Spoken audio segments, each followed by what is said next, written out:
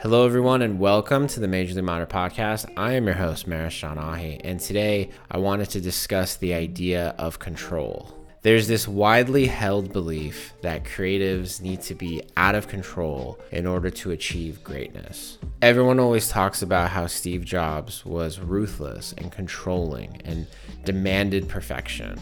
As much as he could inspire people around him, he could just as easily tear them down. And this whole mentality of confronting others and losing your cool has somehow become this respectable thing.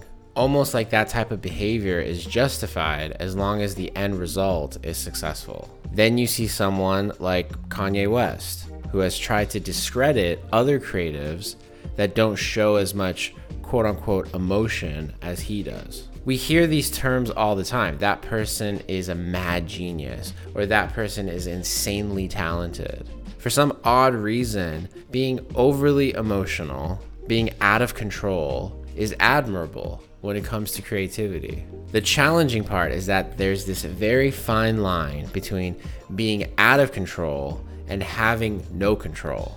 And sometimes it's hard to know where exactly that line is. So I believe that having ultimate control exists on a straight line. And directly above that line is our emotion.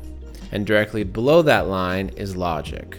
So when a difficult or challenging situation comes up, then an individual needs to ensure that they're in between those two lines, between their emotion and logic. Those are the goalposts that you need to stay in between. Now, if their actions ever travel above that safe zone, then they've become too emotional.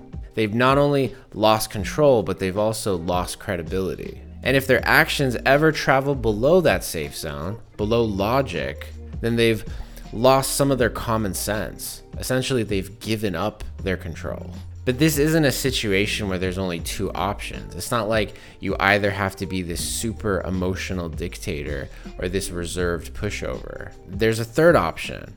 And that third option is finding the balance in between those two lines, between emotion and logic, and making sure that your actions contain equal parts of both. No one is saying that you shouldn't show emotion. Creativity literally depends on emotion. It can't exist without it. But that emotion needs to have some sense of logic right beside it. The objective is to be in control and to stay in control. So that's it. I hope you enjoyed that. I'll be back with another episode soon. Subscribe to the podcast if you'd like, and thanks for listening. All right, see you later.